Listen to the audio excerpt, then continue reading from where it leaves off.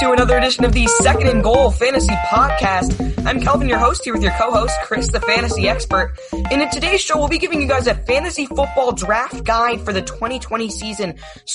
And over the last few weeks, we've been giving you guys positional previews for fantasy. Today, we're going to give a draft guide, where for each position, we're going to answer like three main questions, basically about the position and about important guys there. We're going to give you guys players to target and players to avoid as well for each position. We're going to do that for quarterback, running back, wide receiver, and tight end. And at the end of the show, we'll discuss draft strategy for defenses and kickers. Chris, I got that usual excitement rush before the podcast. I know you're excited to be here too. And I think this might be like, I have a feeling this is going to be one of our best episodes ever. Yeah, probably. I'm really excited to, normally we do sleepers and busts and we talk more about players. But one of the things that I kind of like and I kind of pride myself on, I'm not like the greatest. I'm pretty good, I'd say, at ranking the players. But when it comes to draft strategy and knowing when to take players, I think that's one of my strong suits. So hopefully this will be a fun episode. Yeah, I mean, of course, we are fantasy experts. So Chris was low-end expert at, or not, maybe not low-end. No, not even low-end. I'll say middle. I'll say middle end. I'm average, Fantasy expert, though. Well, I mean, I'm average fantasy expert. I'm average. Okay, yeah. Oh, I see what you mean. Okay. Yeah, average fantasy expert at ranking and insane at draft strategy. So this is going to be, Chris should be dominating me here, but hopefully he does it and it'll be really funny. So in our debates, I mean. So we'll get started. We've got a couple of pieces of news to report before we get started, and one is huge for fantasy. Damian Williams, Chiefs running back Damian Williams has opted out of the 2020 season due to COVID-19 concerns.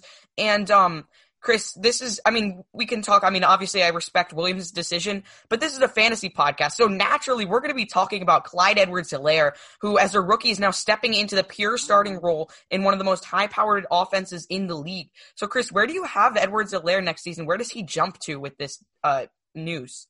I mean, that was actually one of my concerns with Edwards-Helaire. I felt like people were jumping on his train a little bit too much, not realizing that he's still a rookie. He wasn't projected to go as the number one guy, so he might not be the most talented. And that I still kind of like Damian Williams in some drafts because I felt like he was going very, very low. But now with Damian Williams out, it's clear cut that CEH will be the number one running back in Kansas City. So I've got to have him higher. I think I have him at number 12 now, so a little bit lower than Calvin does. Yeah, I've got him at RB 10, 16 overall. There's 9 RBs I like better for now, just because we still got to recognize that he's still a rookie, and rookies don't always pan out the way we want them to. So, he's RB 10, number 16 overall right now, but he's got top 5 upside. I wouldn't say I'd be shocked if he came into the top 5 this season. So when you're drafting him, keep that in mind. I think I have him. So I would draft him as a borderline top 10. Early to mid second round, and you see his upside, so he's a good upside pick. Yep.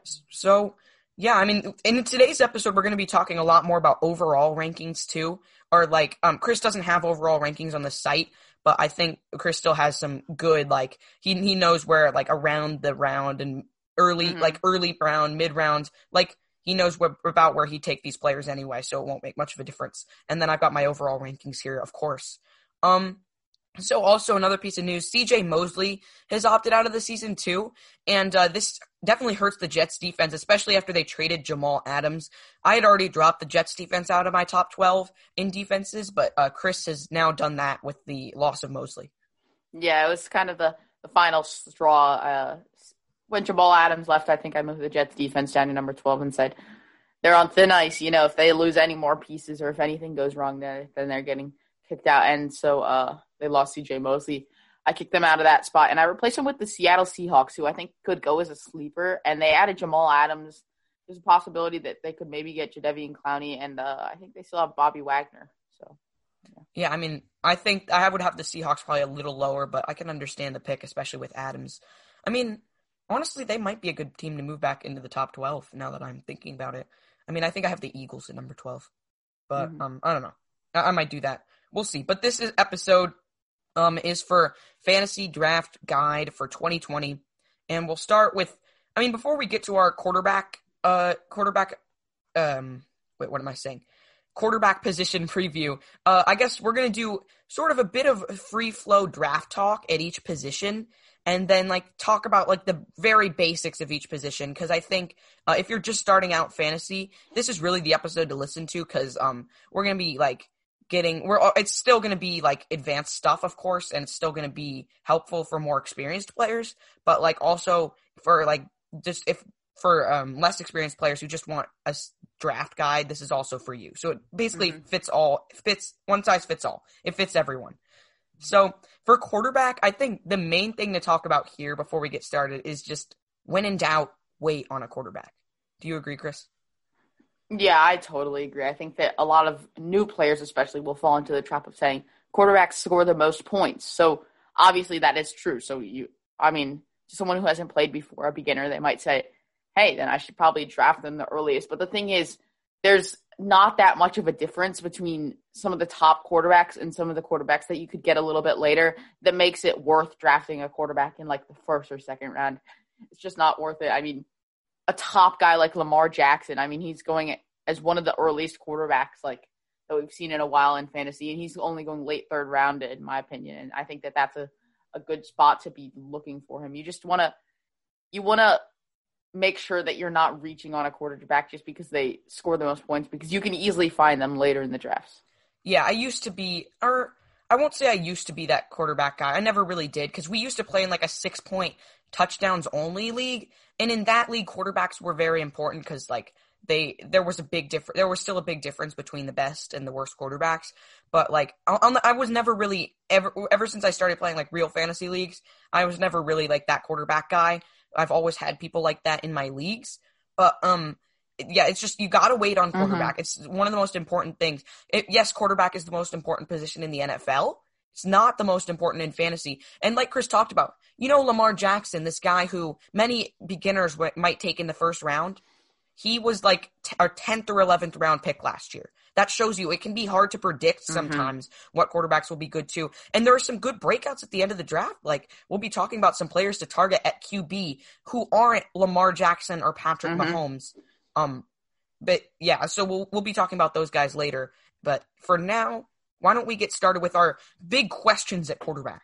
And the first specific questions is, I think the top two, Chris and I both agree that the top two quarterbacks go Lamar Jackson and Patrick Mahomes. And you may be wondering, well, if I shouldn't draft them in the first round, where should I? That's what we're going to answer right now. And so we'll start with Jackson, Chris. Where would you think Jackson should go in drafts? Calvin, I know that you're a little bit higher on him. I'm just thinking late third round. I feel like there's a little bit of injury risk with Lamar Jackson that kind of bumps him down from mid to early third round to late third round for me. And I think that there are a lot of better guys, so not a lot of better guys. I think he's going to be the best quarterback in fantasy, but I think that you can get a much better value when you're picking other guys.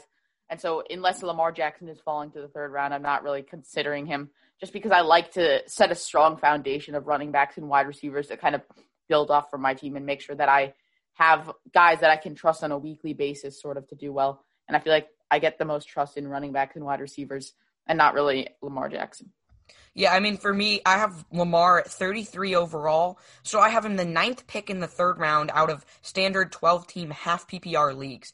For those of you who don't know, half PPR stands for half a point per reception. Like, points per reception leagues award 1 point per reception, but we believe that half point PPR is the best, because I think full point PPR, where it awards 1 full point per reception, can just favor wide receivers a little too much in a running backs game, which is fantasy football is a running backs game. And yeah, so I have Lamar anyway, like late third round, I guess you could say, 9th pick out of 12 in the third round. So yeah, 33 overall. So I about agree where you have him, Chris. I used to have him a little higher, but then I bumped him down because I realized I realized I wouldn't actually draft Lamar at the spot I had ranked him, so I moved him down. And the other question is for Patrick Mahomes. I mean, we both agree that Jackson's higher, but like, how much higher for you, Chris?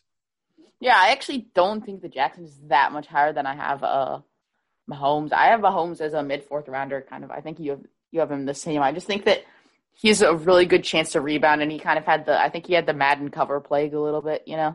Had that injury for 3 games. I don't see that happening again. He's so good, and he has so many weapons, to open up the field.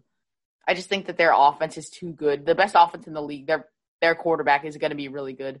and they already have a super good quarterback. He just got signed to a huge deal, so now he has something to be playing for, sort of something to be he has to represent that huge contract that he got, and I think that he's going to, and I think that he definitely has a strong chance to be better than Lamar Jackson. Yeah, I mean, wouldn't say he has a strong chance. I just think Jackson's clearly going to be better. But I think Mahomes can return to his form from 2 seasons ago, and because obviously he was hurt last season, but I think he might have been still a top 10 quarterback, or maybe top 12. I'm not exactly sure where, but I have him exactly right in the middle of the 4th round, number 42 overall. So I guess that'd be the 6th pick of the 4th round. So yeah, right in the middle, Chris. I completely agree about Mahomes. So yeah, I have him 9 spots behind Jackson. Just for me, Jackson's rushing ability just puts him a tier above Mahomes. Mahomes can still run the ball, but he doesn't. It's not the main thing for his game. Jackson runs like crazy. I think he was 7th in rushing yards last year, and he's a quarterback. That's how crazy he is, and that's why you've got to consider him before the 4th round. When honestly, I'd say every single year before this, there should never have been a quarterback considered before the 4th round. Maybe Patrick Mahomes when he threw for 50 touchdowns after. Yeah, I mean, a lot of people even had Mahomes as mid or late 4th rounders then. Mm-hmm. I mean, I guess I could see that, Mahomes going before the 4th round. But, there usually is not a quarterback who should.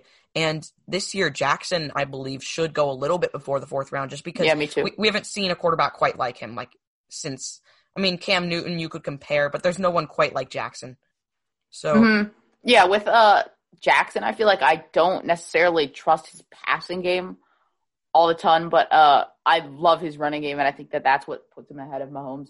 I do like Mahomes' passing game more, as I just said, but so I think that could end up turning in the favor of Mahomes if Jackson starts to struggle or comes out to a slow start, and our teams try and shut down his running ability. They kind of figure out the offensive schemes of the Ravens, which I don't think will happen, but it's a possibility. Then there's definitely a chance that Mahomes, but for now, Jackson is just too dynamic and too good of a runner to not be considered as a number 1 quarterback.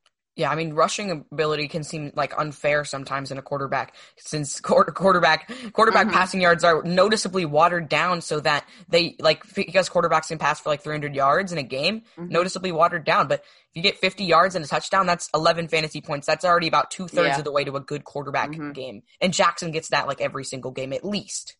So, yeah, we'll move on now. I think we've exhausted that topic. But another question I think that's interesting is where does the next tier of guys go? I think there's a huge drop between Jackson and Mahomes and where the other guys should go. I have them way down, but for me, I guess I'll say it's early to mid 7th round is where the next tier of guys should go, which in the next tier is guys like Dak Prescott, Russell Wilson, Kyler Murray, and Deshaun Watson. I think those are their own tier. But Chris, do you agree about early to mid 7th round? Yeah, I think I definitely agree with that. I think that that by the 7th round, you can have a strong foundation. You'll have your 2 running backs, your 2 receivers at least. Then you'll maybe have a tight end if you're going for one of the better tight ends, and then you can get an extra running back, an extra wide receiver. So you have enough depth at other positions for me to be taking a good quarterback, because then I feel comfortable that I can start to kind of fill my bench and I can start to get a good quarterback that I know I can trust. The only player out of this list that I'd really consider maybe taking above pick 70 is Russell Wilson, just because I'm really high on Russell Wilson next year. But I do like Prescott a lot. Murray and Watson, I somewhat like. They're not my favorites, but I think that they could definitely be really good. So all of those guys, if you kind of have to pick from that tier of 4, I think if you like all 4 of them, you have to see which one is going to drop. And I think if one of them drops, then you've got to snag him maybe towards the later end of the 7th round if one of them does drop. But at the moment, I think that they're all very viable mid 7th round picks. Yeah, I mean, I think for me, there's Kyler Murray and Deshaun Watson out of these 4, I think are the least likely to drop to the 7th round, just because Watson's generally overhyped just because he's got a name value. And because, by the way, don't draft for name value. That's huge, because there's guys that you've heard of, that maybe Aaron Rodgers or Tom Brady, who you might don't take them as high as their name makes you think you should. Because Tom Brady's borderline top 10 for me. Aaron Rodgers is outside of my top 12 for quarterbacks. That just shows you something. Don't take them early just because you've heard of them. But I think the guys most likely to drop to the 7th round, I'd say Russell Wilson is the most likely, followed by Dak Prescott.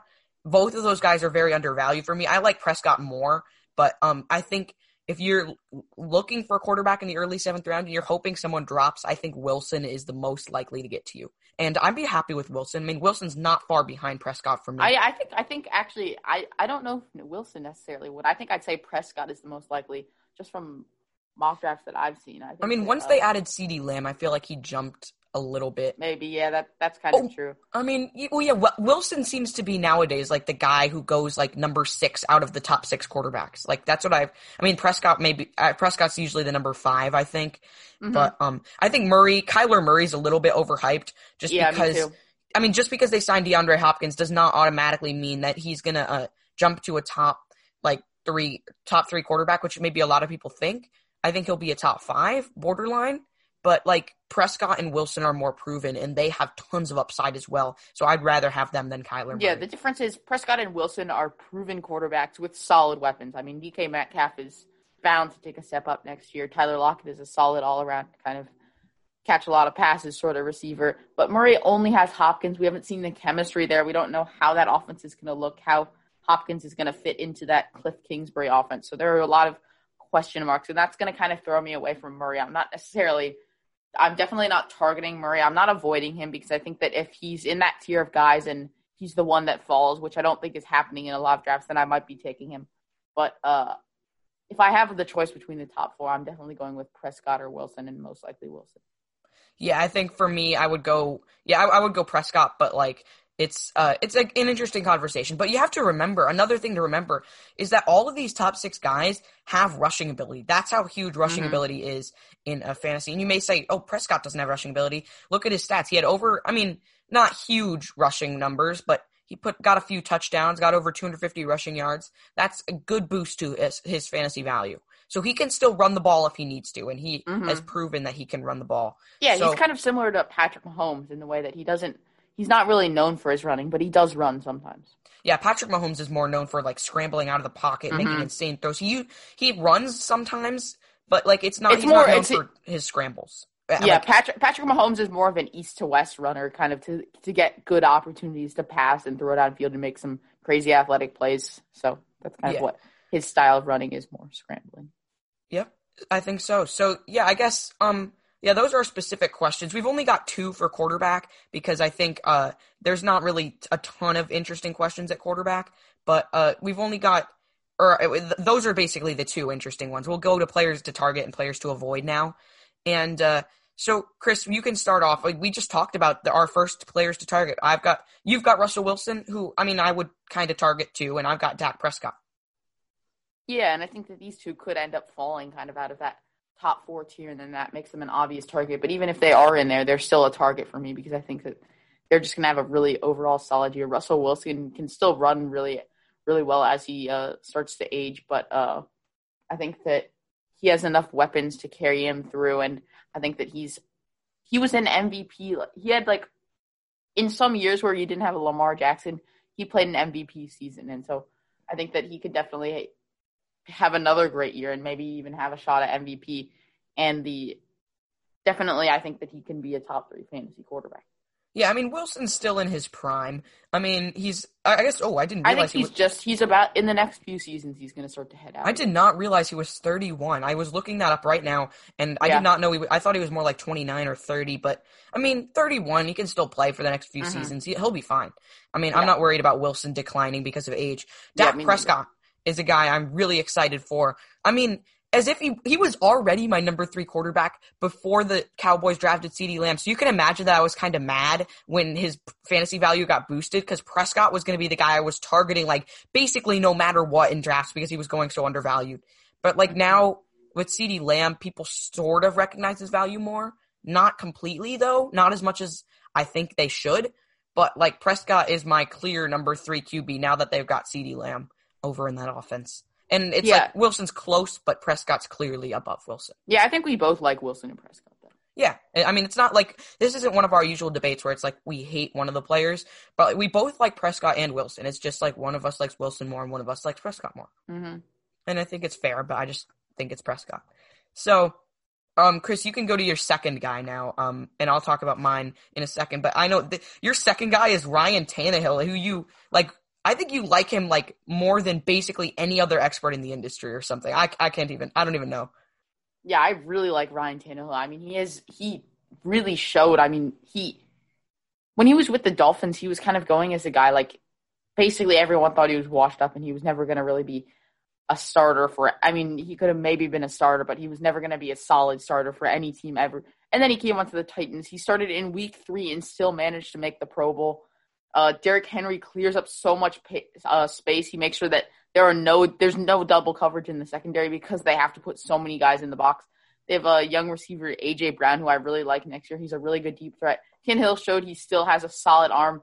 And the Titans were willing to throw in the red zone despite having Derrick Henry. I mean, that's why Tannehill was able to get so many touchdowns. And I think that's important because for a quarterback with such a good running back, you have to make sure that they're still going to get touchdown throws and touchdown opportunities. And I feel like Mike Vrabel is still giving Ryan Tannehill those, even though they do have the monster Derrick Henry. And so I think that combination is going to be really good. I really like the Titans offense and defense. They're one of my like sleeper Super Bowl contenders. And so obviously I'm probably going to like their quarterback. And I think that he had such a strong completion percentage as well. His touchdown rate will definitely regress. I mean, it's inevitable, but I think that it'll still stay among the top tier of quarterbacks. And I think that his yards are good. And he was able to get a few rushing yards last season. Yeah, keep in mind, Tannehill was in the upper tier QB1 class when he was starting, so regression wouldn't be too bad for him. Also, we saw the stat, this is from Pro Football Focus, I think it's red zone rating or something, like as a percentage or a decimal. Ryan Tannehill. He was best in the league. Yeah, he was best in the league. So that proves something. Yes, his touchdowns will go down because he got a little lucky. But, like, he was so good in the red zone that he'll still be above average in the league next year. He's not going to – you can't be like, oh, if he drops to the league average, he goes out of the top 12. Like, I don't even think he does go out of the top 12 if that happens, but he goes above the league average. So I'm trying to remember where I have Tannehill. I'll have to pull up my rankings to see.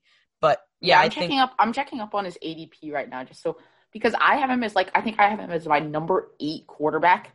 I like him so much next year. I think that he's going to have such good value. I think that he's really a player that could win you a league. I think that if you make a good decision, and you could even get him as a backup. I mean, his ADP is so low right now. Yeah, I mean, I have Tannehill at 12, which is still higher than like some rankings. So, I mean, there are just a number of like veterans that I like a little better. But like, I'm fine with Tannehill. I wouldn't say I'm like targeting him at all costs, but I'd be good with having him. Because he's a guy you can get sometimes as a backup, and I think he's a borderline starter. The thing is, he has QB1, top tier QB1 upside, but he's going as a mid tier QB2. I mean, it's just crazy to me. I think that he's going to be so good next year, and I think it's going to surprise a lot of people. Yeah, I think it will surprise people. He'll be better than people think next year. I've got Carson Wentz as my guy I'm targeting because I have him as QB9, and I would say maybe there were a few other people. Wait, here, Calvin. Before you get into Carson Wentz, Ryan Tannehill's ADP is number 128. Wait, what's that according to? Is that Fantasy Pros? Oh, is that his consensus ranking? No, that's his ADP right now. Oh, okay, yeah. According to Fantasy Pros, 128. Let me see where I have him in my overall. Yeah, I think while I check, I'll talk about Carson Wentz, because Carson Wentz, I'd be really happy to get Carson Wentz next year. I have him as QB9, which is definitely higher than where most people have him, just because, like, I'm really excited for him next year. His rushing ability is there. He was without weapons and still performing pretty well last year, albeit he had he had an easy schedule at the end of the year, but he gets Alshon Jeffrey and Deshaun Jackson back. Alshon Jeffrey, when healthy, has shown he can be a top receiver. Deshaun Jackson's like one of the best field stretchers in the league, even as he ages. And then they got Jalen Reagor in the first round, who's a nice developmental piece. I'm really happy with that for Wentz. I've got him as my number 9 quarterback, so I'm really excited for Wentz next year. And as I check, I have Ryan Tannehill at number 116, so 12 spots ahead of his overall ADP. So I'd be very happy to get him at that ADP. Yeah, I that's mid 10th round, which is way too low. That's backup quarterback range. I mean, he's like going top tier backup quarterback. And I think especially if you're getting like if you're getting someone like Carson Wentz, who's going to go a little bit earlier, and you like Carson Wentz, which is definitely fair. I like Ryan Tannehill even more than I like Wentz. But then you say Wentz is a little bit risky. He struggled with injuries. I want to get Ryan Tannehill, and Ryan Tannehill is a guy that can totally blow up, and he can be a good backup quarterback to Wentz, even if he doesn't live up to like QB8, which I think I think that he will definitely be QB8 where I have him, but if he doesn't, then he's still going to be a solid backup for someone like Carson Wentz, and you can get him at his ADP as a backup, so you're not taking too much of a risk on him, and you're not really betting on a huge boom season. You're just betting that he's going to put up solid backup quarterback numbers with top end QB1 upside. I mean, now that I think about it, this is kind of the strat. Go Carson Wentz, Ryan Tannehill, back to back. And you set it quarterback. Especially if that second tier of quarterbacks where you've got Prescott, Wilson, Murray, Watson, if they're going a little bit too early for your liking, you can get some good running backs and wide receivers. And then once everyone has a solid quarterback, you can just go Wentz, Tannehill, and then you're set. Yeah, I mean, for me, both of those guys are undoubtedly going undervalued, and I think we both agree on that. But, if don't just plan like you're going to do that no matter what. Because if you're in the mid-7th round and you got Russell Wilson there, pull the trigger, especially if you've got your 3 RBs, 2 wide receiver, and a tight end already. You've got to get Wilson there. But, if they're going too early and you're like, oh, shoot, all the quarterbacks are gone that I wanted. I mean, Wentz and Tannehill should not be gone. They should there'll be a lull in quarterbacks for sure because all those people who rush to get one will suddenly not need one anymore for a long time. So you can get Wentz and Tannehill right when no one's noticing. Yeah, and even in the more experienced leagues, people who are drafting top quarterbacks, they aren't going to be looking to get another top backup like Ryan Tannehill. They're going to be looking for a deeper guy like Kirk Cousins maybe just to kind of fill a role if something goes wrong with their quarterback or if they can't start 1 week. So they're not going to be looking for a top guy because they're going to have to be getting a few extra running backs and wide receivers kind of in the next few rounds to shore up that pick that they missed in the 7th round. So but I like what you said, Calvin. Don't totally set your plan on doing something because then that can kind of backfire. Yeah, I mean, if it's you can't just if there's a guy that you really want in the Wentz Tannehill spot and you're like, oh, I don't want to mess this up, or if there's a quarterback you want earlier and you pass them up, you should not do that. You should go whatever looks best at the time. Don't pass up Wilson in mid-7th round because you think you're going to get Wentz and Tannehill later. That's a good spot for Wilson or Prescott or whoever falls there, if anyone does. But we'll now go to our players to avoid. And Chris is Lamar Jackson, not because if Lamar Jackson was going where we thought he should go, we'd be fine with him. But there's no way in almost every single league, except for a league of all experts, Lamar Jackson will not go at where he's supposed to. Mm-hmm. Yeah, and it's going to happen. I mean, as much as you want to say it won't, unless you're in a very experienced league. I mean, definitely in experienced leagues, people that have been playing fantasy football for a while, you might not have this problem. But for a beginner league or even an intermediate league, people are going to be enticed into taking Lamar Jackson. And they're going to say, this year is different. This year the quarterback is so good, which Lamar Jackson is. But that still doesn't give any reason to taking him in the 2nd round. It's just too early. And for that reason, I think you have to avoid him because you don't want to accidentally fall into that trap. And the thing is, even in expert leagues, there are some experts who still do the quarterback thing, which is astounding to me because these are the best in the business and they still make this mistake at quarterback. And there are, I think all of my favorite fantasy analysts in the industry don't do this. And I mean, there's a reason why, because there's a reason why those guys are the best. They get ranked high in accuracy every single year. For example, the fantasy footballers, usually top 10 in accuracy. They wait on quarterbacks like crazy, maybe even more than I do. I think they wait I know they wait at least as long as I do, maybe even more, because they know about the quarterback issue and they know why they have maybe learned their lesson from past years, or I don't know. They just know their stuff. And that's why they're almost always top 10 or top 15 in expert accuracy every single year, all 3 of them. So, I mean, they're the 2nd best fantasy podcast behind us. So, if we stop our podcast, I would recommend listening to them. But, we're not stopping this podcast for a while, and we're better than them. So, listen to us. So, nice, Calvin. My first one is Aaron Rodgers. My first player to avoid is Aaron Rodgers. And I talked about this earlier. Name recognition. Like, if he was going as quarterback 14 and number 121 overall, I'd be perfectly fine with it. But, I mean, this is maybe more a warning for beginning and intermediate leagues. Because, there are still a few experts who are a little too high on Aaron Rodgers. But, like, Aaron Rodgers is just going to be going high in a lot of leagues just because of name recognition. Too high, for sure. Like, I'll bet we were talking about this on our live show, Second and Goal Sports Talk, which you can find on an app called Sportscaster, SPORTSCASTR. You can go to sportscastr.com/SG Sports Talk to find it. But we were talking about on our live show, like, about betting all of our marbles.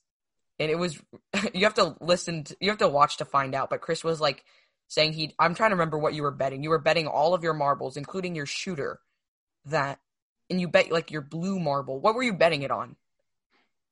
I'm trying to remember. I forget.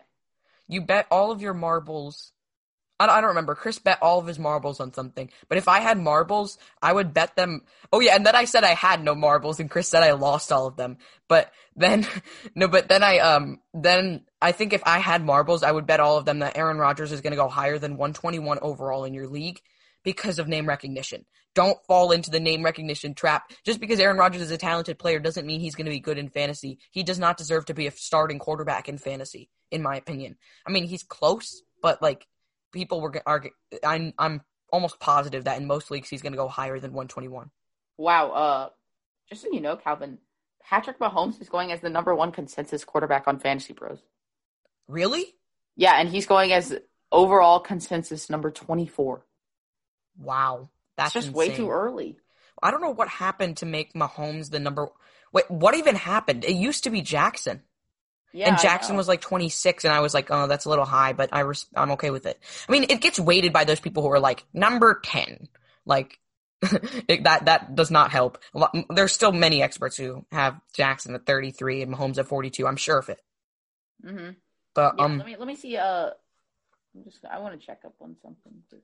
All right, while Chris checks someone has Patrick Mahomes the best as number 13.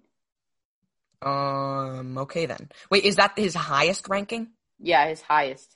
Oh, okay. So that's not as bad as I thought, but, like, number 13, that's still pretty bad. I would not take Mahomes at 13. Mm-hmm. So, and then to keep in mind that a lot of the times in more beginner leagues, people will take Lamar Jackson in the first round, and it's going to be a disaster for their team. I think in our league last year, someone took Mahomes, like, number 3 overall and finished 8th, and it was not a good year for them.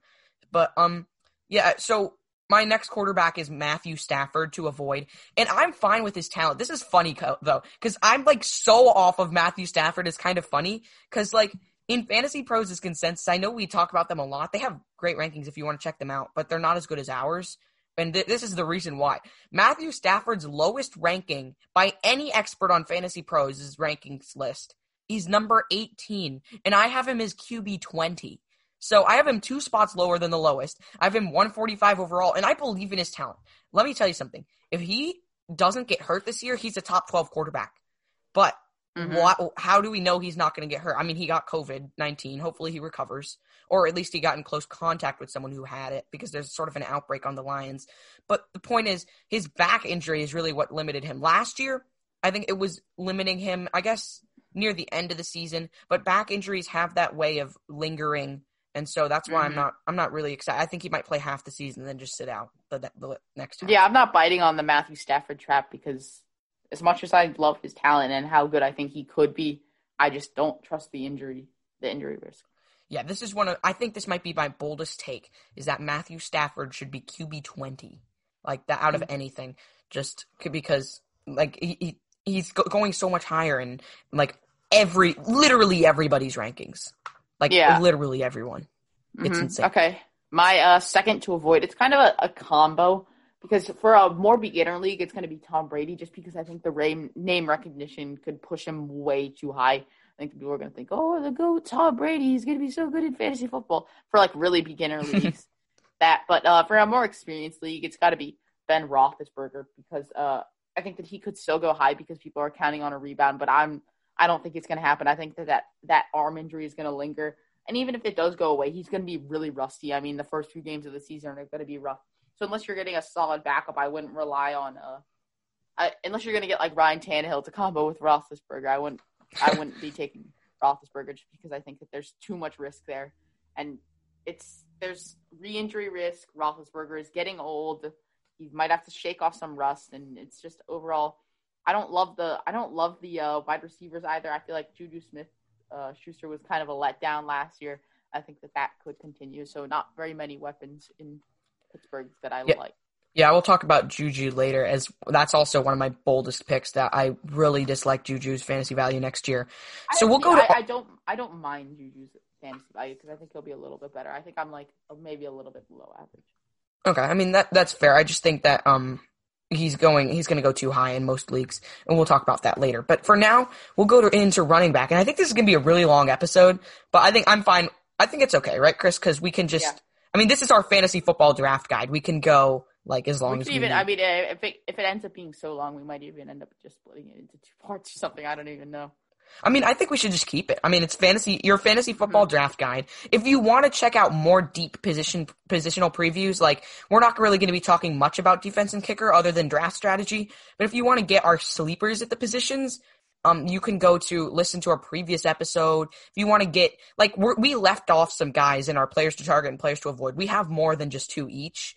And if you want to hear basically all of them, you can go to our each of our positional previews. That's why we have these. But this is just your basic draft guide, and this is more about overall rankings. So we'll go to running back finally now. And so we've got 3 questions at running back, not 2. And the first question is, I think Christian McCaffrey and Saquon Barkley are the consensus 1-2. And then, but after CMC and Barkley, who do you have next at RB, Chris? It's got to be Ezekiel Elliott just because he's so consistent, and I know I can consistently trust him to score a good amount of points and give my team that boost that it needs. I know that he's not going to get injured. He's never really had any problems with injuries. Don't have to worry about a holdout or anything this year. We can just focus on good old Ezekiel Elliott, and I think that we're going to get a solid year, and he's going to quietly sort of go as the number 3 running back. Yeah, I think Ezekiel Elliott, his consistency is one thing. Even if there's a guy who scores more fantasy points, you might want Ezekiel Elliott instead, just because his consistency, can guarantee you week in and week out that you'll have those points. And especially if you're going to go more risky later in drafts, I think that's a good pick. I originally had Derrick Henry here, but then I realized Derrick Henry beat Ezekiel Elliott by 2 fantasy points last year. And then I remembered, Derrick Henry's due for some touchdown regression. Not that much, not as much as people think just because he's so dominant. But I remember his random 75-yard receiving touchdown last year. So that would have been 14 fantasy points alone. And Derrick Henry doesn't catch passes. That's not normal. So that you can knock that off and already he's behind Zeke by a little bit. So I think I decided to just knock Henry back to my number 4 running back. Mm-hmm. So I've got Ezekiel Elliott at number 3. I guess he's sort of the consensus number 3, but Chris, you have Dalvin Cook at number 4. Do you want to talk about why?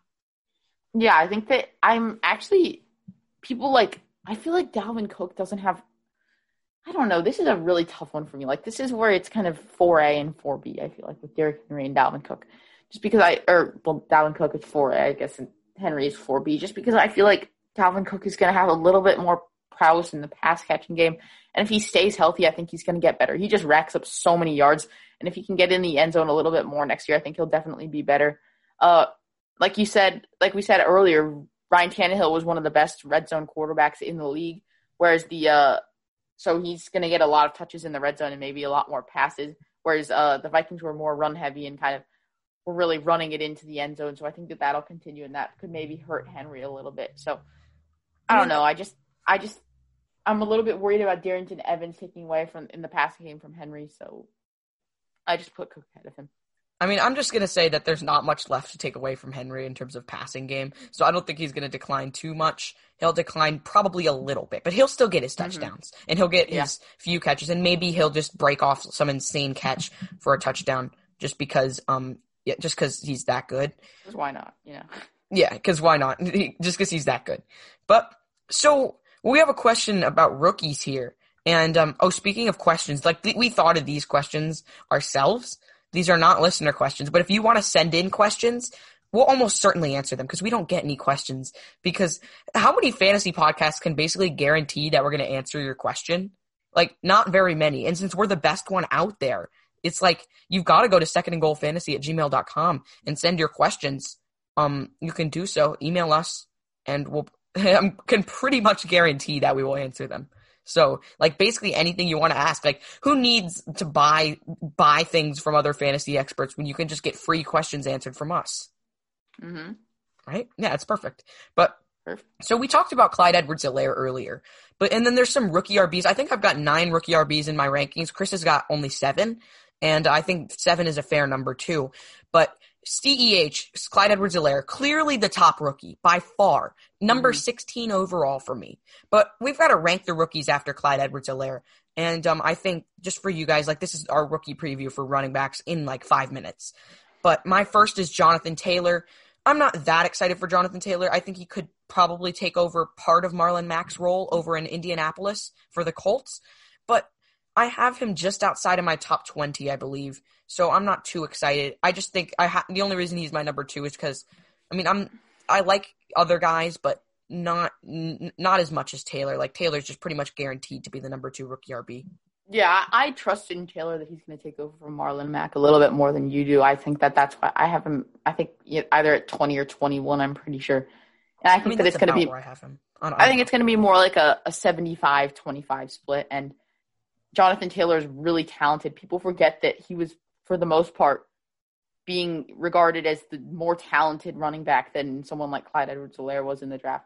So if that stays true, and then he could definitely be a good guy to do well in that Colts offense. And they have Phillip Rivers, and Phillip Rivers is on the decline a little bit, so they're maybe going to be trying to run the ball a little bit more than they would normally with someone like Andrew Luck or Jacoby Brissett. But I think that Jonathan Taylor is in line for a solid season for his first year, and then maybe in the future we could see him do a lot more. Yeah, I think for fantasy purposes, and also, I mean, a lot of people were regarding Taylor as the most talented rookie RB in the draft. I think Edwards-Helaire is more of a sleeper down low who may have been, like, more ready for the NFL than people thought. So I think, like, it's actually a solid pick for the Chiefs to take him at number 32. I'm fine with that pick, just because he also fits that offense really well. He also fits the modern-day NFL with his pass-catching ability. So, yeah, Clyde Edwards-Helaire, definitely a great player to pick, but that's not who we're talking about right now. I think after Taylor, we've both got Cam Akers, right, Chris? Yeah, and the one concern here is Sean McVay has described the Rams offense as a 3-headed monster, and I've never really trusted the Rams offense. I feel like Sean McVay's schemes have kind of been figured out a little bit, and that's hurting the entire team. The Rams have just been struggling overall as a team, so I think that could hurt Akers. But this situation is just better than one for like DeAndre Swift, or Keyshawn Vaughn. So that's why I have Akers, and I think that he's more talented than any of the running backs in Los Angeles. So I think that he'll get the majority of the touches. Yeah, I mean, that's basically how I would put it. Akers, for me, borderline top 30 guy. I'm not too excited about him.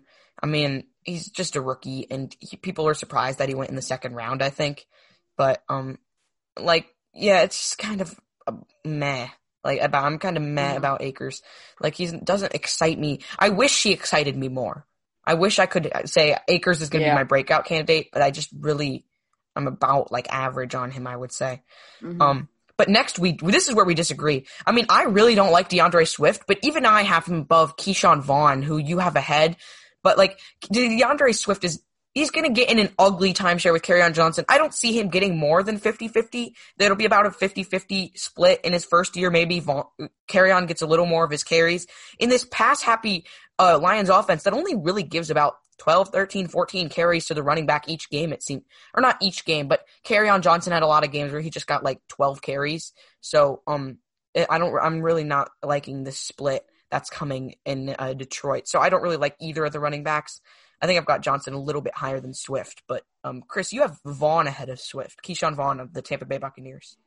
Yeah, I think that Keyshawn Vaughn is going to carve out a nice role in the passing game, especially, and Tom Brady's going to be, I think, looking for a lot of the shorter throws. I think Keyshawn Vaughn is going to kind of run a James White sort of role that we saw in the Patriots, which Tom Brady liked to throw and check down to James White quite a bit, and I think that Keyshawn Vaughn is even more talented than James White is, and he's going to get some touches in the running game because I don't think that Ronald Jones is extremely strong. I do like Ronald Jones, though, next year, especially now knowing that he's going to be the primary runner. I just think that Keyshawn Vaughn is going to be a really nice change of pace, and maybe even more than a change of pace as a top receiving back, and then a guy that also gets a few touches in the run game.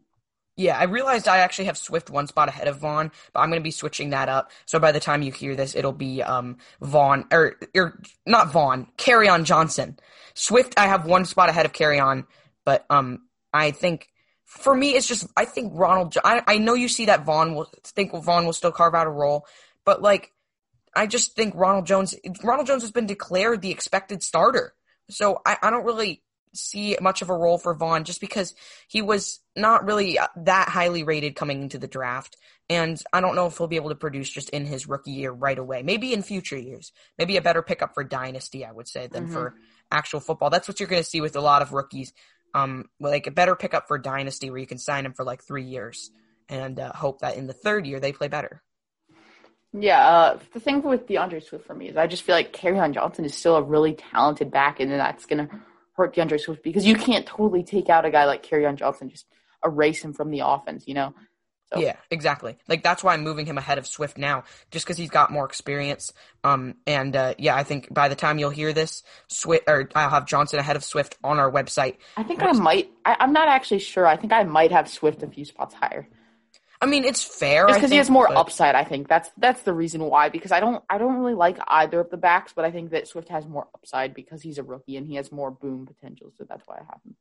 Yeah, I mean, it's fair. I think I would put Johnson higher. But yeah, again, by the time you're seeing this, if you go to sites.google.com/view/second-and-goal-fantasy, you'll get to see all our rankings and articles.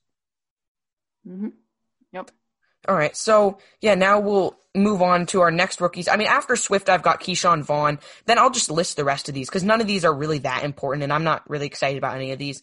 After Keyshawn Vaughn, my next rookie would be Zach Moss, then Antonio Gibson, then Darrynton Evans, then Anthony McFarland. I mean, basically, you can just trust like any fantasy expert's rankings on these guys.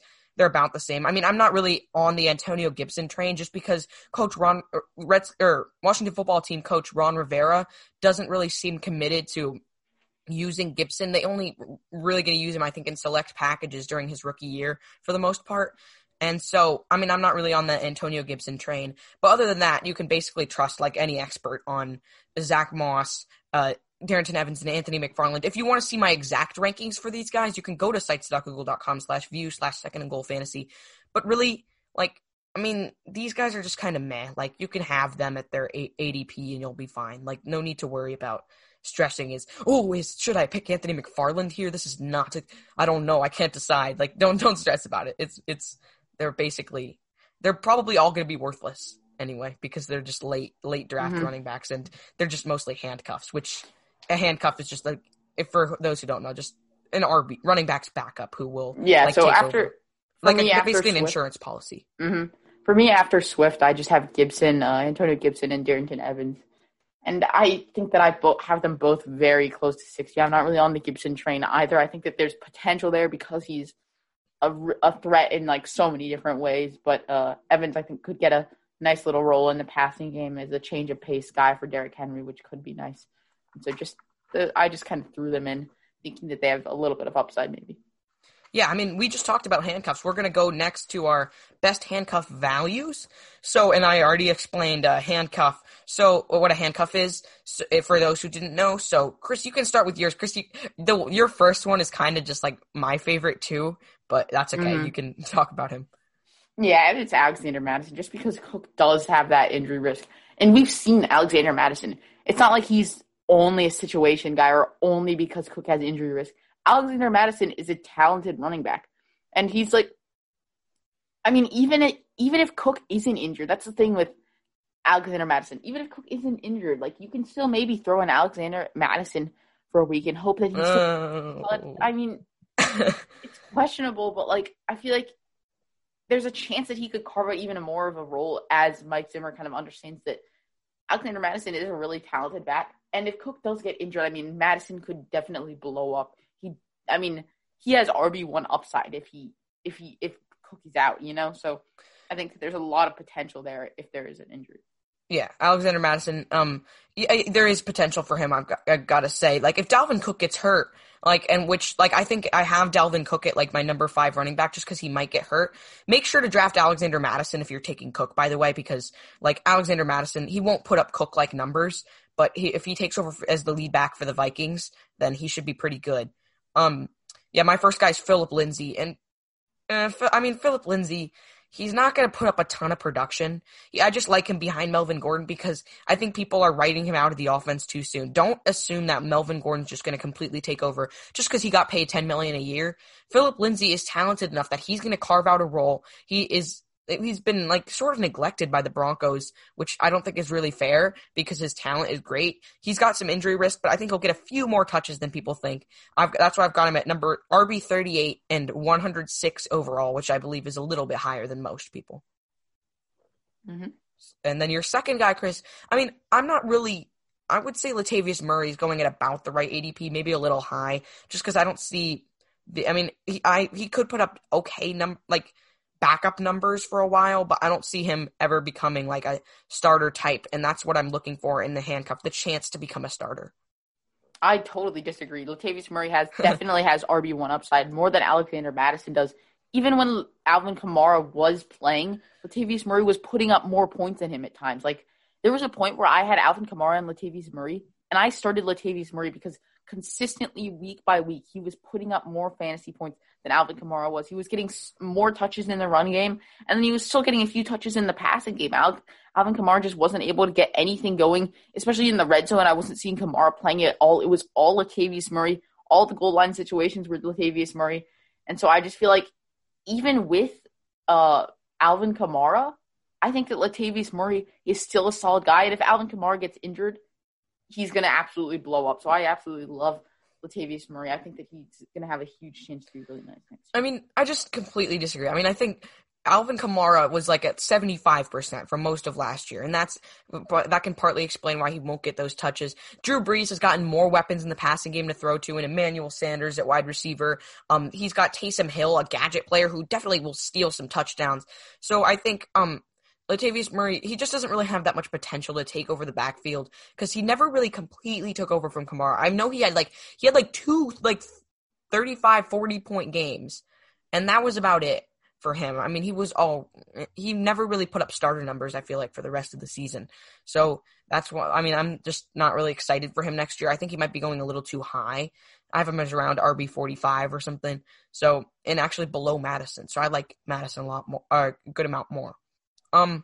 My other guy, this guy is a guy who might be even going undrafted. I have him at number 129 overall, RB47. It's Adrian Peterson. And I don't know why people are writing off Adrian Peterson so soon. Maybe it's because people see Bryce Love coming back, taking some touches, Antonio Gibson taking some touches, Darius Geis being the lead guy. But keep in mind that Darius Geis has never been able to stay on the field for more than a few games. And so if Darius Geis ends up getting hurt, Peterson could be the lead back on the Washington football team. Like, he's still talented. He might even be splitting carries when Geis is out there. Like, he's kept himself in the mix, and he was good in that role last year. And we saw at times he could take over the starting role and be pretty good. And he's a guy who's going borderline undrafted, I feel like. So you could wait on him even way later you could pick him way later than I have him in our rankings at 129. Mm-hmm. So you can definitely one of my favorite values in the draft if you're looking for like a fifth RB with some potential. Yep, totally agree. All right, so now we'll go to players to target and players to avoid. So, Chris, you can start out with your first player to target.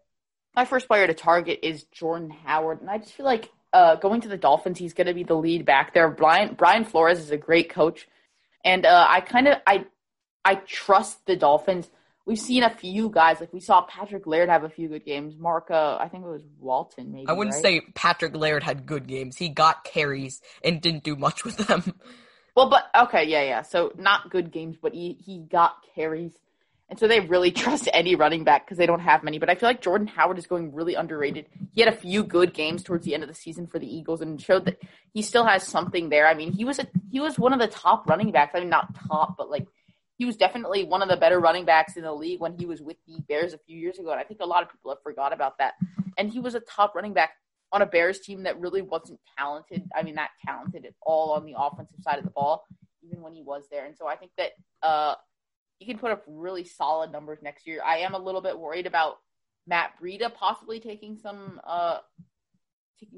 carries, but for the most part, I think it's going to be Jordan Howard, and I actually really like Jordan Howard next year. I mean, I wouldn't say I'm targeting him, but I like him okay. And so, I mean, that's enough for me. I have him as around number 33, I think, as my running back. My first guy to target is Chris Carson. Chris Carson was a top 12 RB last year. People forget. I mean, I'm trying to remember if that was in standard or half PPR. That might have been in standard leagues. But I have him as RB 15, number 23 overall. I think he could end up dropping a little bit further just because people don't really respect Carson's ability to hold on to that backfield. They may be worried about Rashad Penny taking over, which isn't going to happen.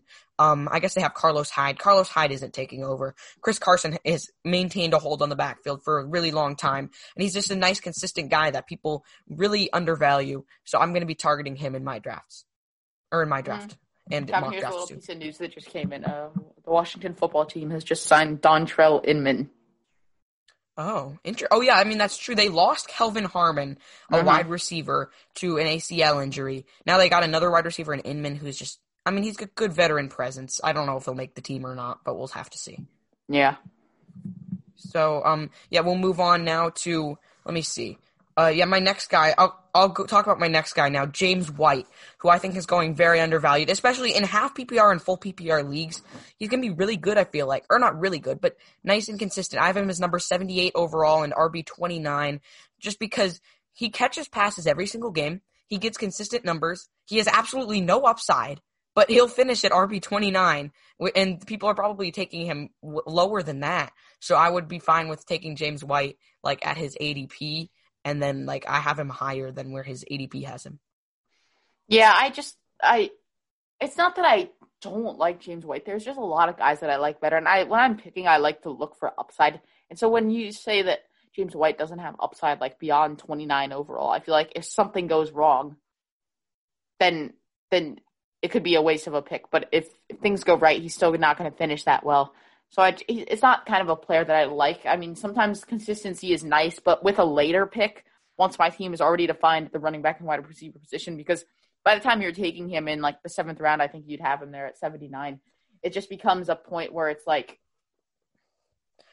I already have 3 running backs. I don't really need a guy that I know is just going to consistently put up numbers. I want someone that's going to put up a lot, that has a chance to be really good and be strong. So I think that he's not really a guy that I'm looking to get. Yeah, I mean, pure fantasy points, I guess that's true. But, I mean, he's going way lower than 78. You could get him at around 100 overall. So I think that's a better spot for him, especially if you're deciding not to take running backs and you're a little weak at running back and you need that guy. James White could be a good guy to get. Although, I would recommend going 3 RBs in the first 3 rounds. Honestly, I've done that. That's what works best for me. Honestly, if I have an early pick, if I have the number 1 pick or something, I'm taking 2 RBs and 1 wide receiver because one of my RBs is going to be Christian McCaffrey.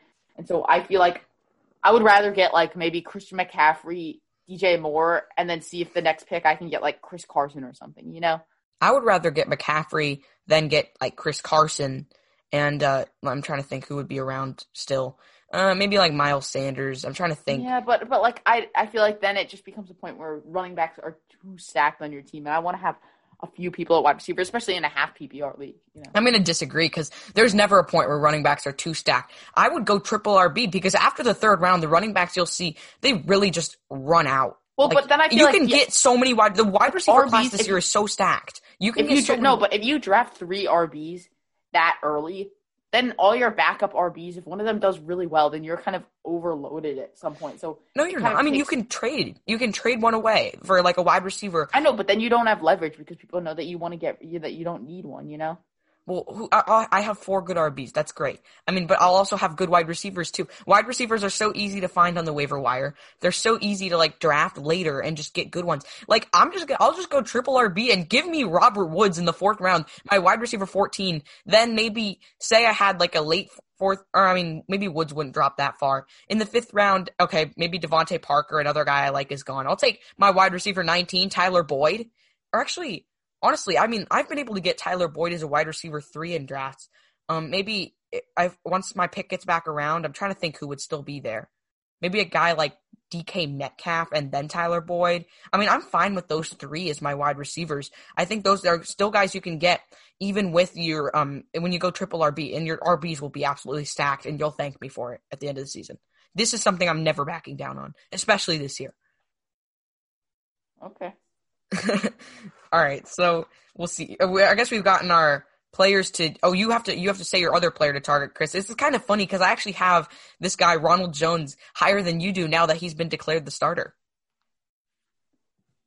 Yeah, I like Ronald Jones. I think that I really like Ronald Jones next year, and he's a player that I want to target. But the reason you have him higher than me is I think that Keyshawn Vaughn is going to cut out a little bit more of a role. But I just really like both Bucs running backs because I think that the Bucs are going to have to do some running plays just because Tom Brady is getting old. And so despite them having good wide receivers, I think that there's going to have to be some running plays thrown in there.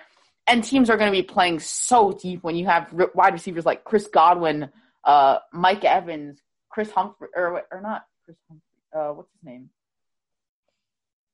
Wait, the third wide receiver? Yeah, what's his name? I'm not sure who you're referring to. I mean, they've got Gronkowski. Yeah, but they've got one more receiver that I think could have a good game. I'm trying to remember his name. I can look that up. All right, and he bangs around as he's about to go look it up. Yeah. Geez, I accidentally just did some typing noises, so my apologies. Never mind. I don't know who it is. But, yeah, I actually didn't hear the typing. That's actually good. But Gronk, but Gronk is there. They have a third wide receiver that I kind of like, so that's good. But I think that's going to really open up the running game for them. They don't really. They've got Tyler Johnson, Justin Watson, and Scott Miller. Oh yeah, Scotty Miller. He's going to be. I think he could have a chance to be maybe top 60. Top 60? Mm-hmm. Oh, okay. I mean, maybe. I just think he's probably a really deep sleeper, but I wouldn't draft him in your leagues. But so. Yeah, let's see. So we can move on to players to avoid now. And since I did two in a row before, Chris, you can start with your first. Who's Miles Sanders? Yeah, and I just feel like Miles Sanders, people are taking him too high as that rookie. I don't really like his situation that much in Philadelphia. I feel like Boston Scott could chip away at his role. And I think that when Carson Wentz is healthy, the Eagles are going to want to throw. And I think that Miles Sanders is really overrated. It's not that I don't like him. I think that he's going to have a good season. I just think that he's being a little bit overvalued right now. So I'm avoiding him just because I think he's going a little bit too high. Okay. I mean, I think that's fair. He's got some risk because the touches may not be there as much as people would want. So I'm like sort of average on Miles Sanders right now. I mean, I wouldn't nail him as the next breakout RB, but I think he will be fine next year. Maybe about mid-tier RB2, maybe a little higher than that. My first guy to avoid is Melvin Gordon. And we talked about Philip Lindsay earlier. He's a guy I want to target in the draft. Melvin Gordon is going to be the guy who suffers from this. I have him 38 overall, RB21. He's going to go a little higher than that. I would bet most of my marbles on that. But Melvin Gordon, he's going to lose some touches. It's not that he's not talented, but he's just going to lose some touches to a talented Philip Lindsay. And people are going to be frustrated seeing that Gordon's never going to fully reach his potential over in Denver. Calvin, what about this? For my second guy, I'm going to bet my second and goal fantasy football marble. Second and goal fantasy marble? Yeah, like I have a marble engraved with second and goal fantasy in it. Really? I'm going to bet that marble that David Montgomery is going to be bad because he is not talented at all. I'm avoiding him just because he's going way too high. I think that people are overvaluing him just because they think he's the only running back really in Chicago, but a lot of people forget about Tariq Cohen. I feel like he kind of goes as a sneaky guy that puts up some points, and he totally takes away David Montgomery's ability to have any kind of factor in the passing game at all.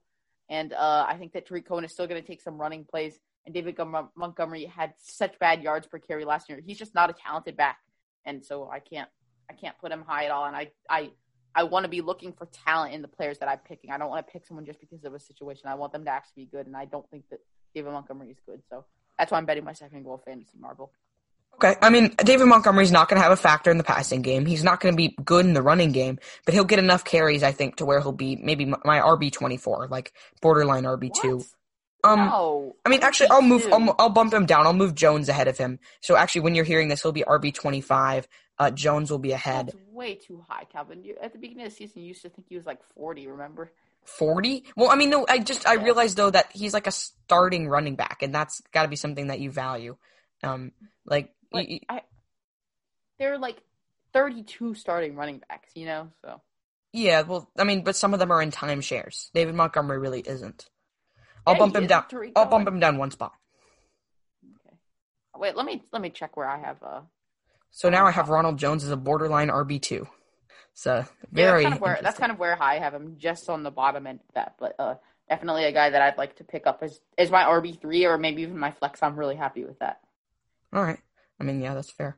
So let's see here. Let's see where I have David Montgomery ranked. I'm very sure it's quite low.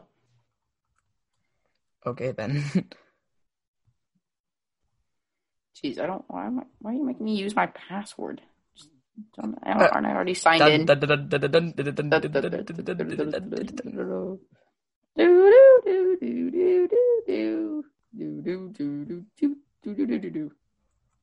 Let's see here. Scroll down. Chris's rankings. RB. Yeah, I have him at 35. That's where I thought. Oh my, okay. That's kind of funny. That's a good debate that we can have. But I mean, it's just I don't believe in his talent, and you don't believe in his talent, so I'm not really sure why we're debating this. Yeah, I don't know. Very interesting. Kind of yeah. All right. I think that you're more willing to accept him because of his situation, whereas I'm not willing.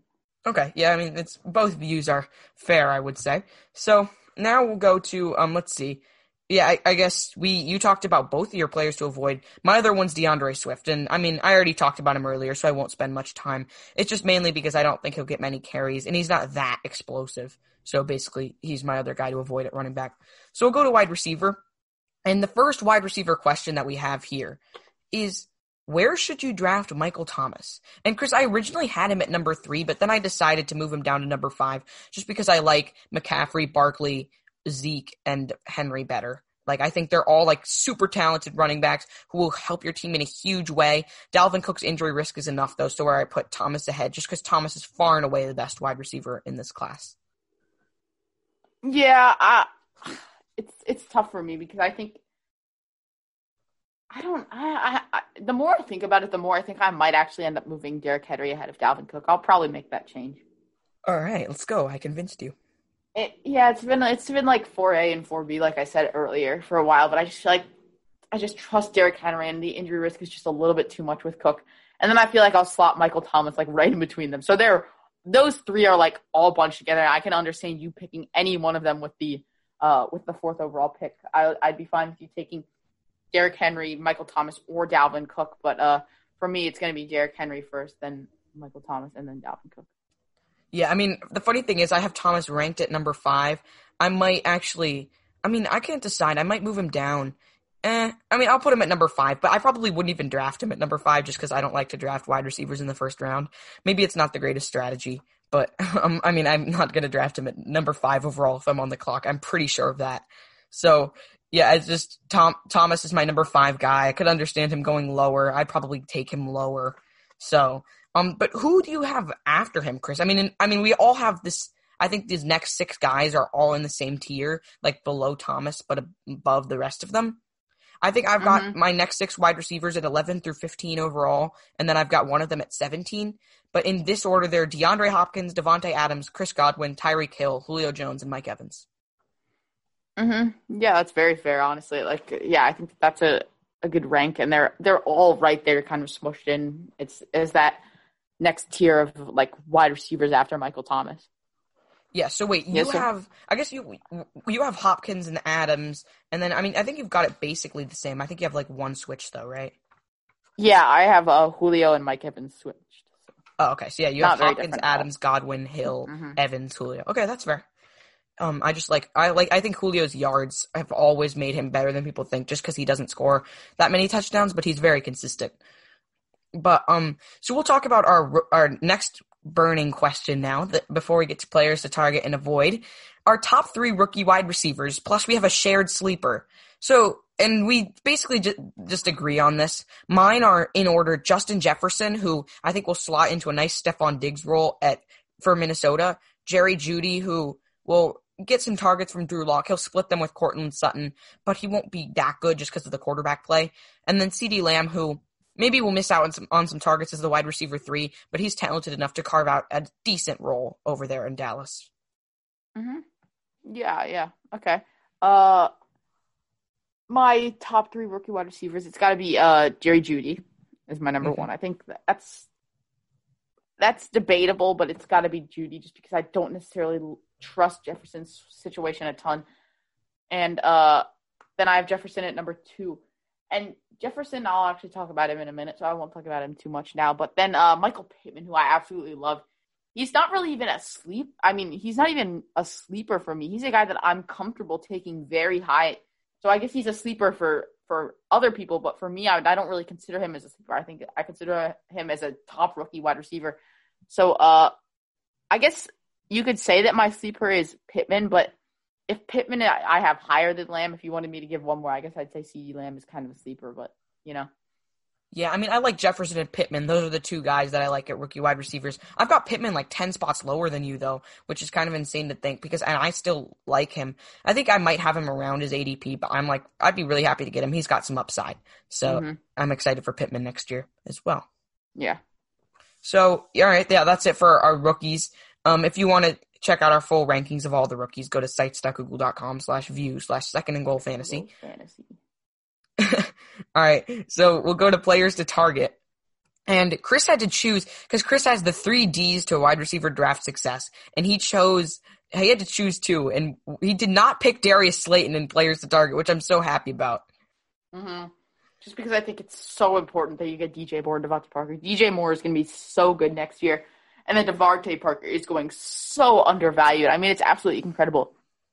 If you can get both of these guys, like, one of my favorite picks is number 1 because I can get Christian McCaffrey, obviously, who's insane. And then I can get DJ Moore as my first wide receiver, then get another running back like maybe Chris Carson, or even if someone like Joe Mixon or Nick Chubb drops that late. You'd get really lucky if they drop that far, though. Yeah, or someone or something crazy happens, or if there's another even if there's just if Chris Carson, who's definitely maybe going to be there. I'd love to start out a team with Christian McCaffrey, DJ Moore, and oh my goodness, Chris Carson. And then right after that, I can get Devontae Parker, and then I'm set. I've got DJ Moore and Devontae Parker, and I've got Christian McCaffrey and Chris Carson.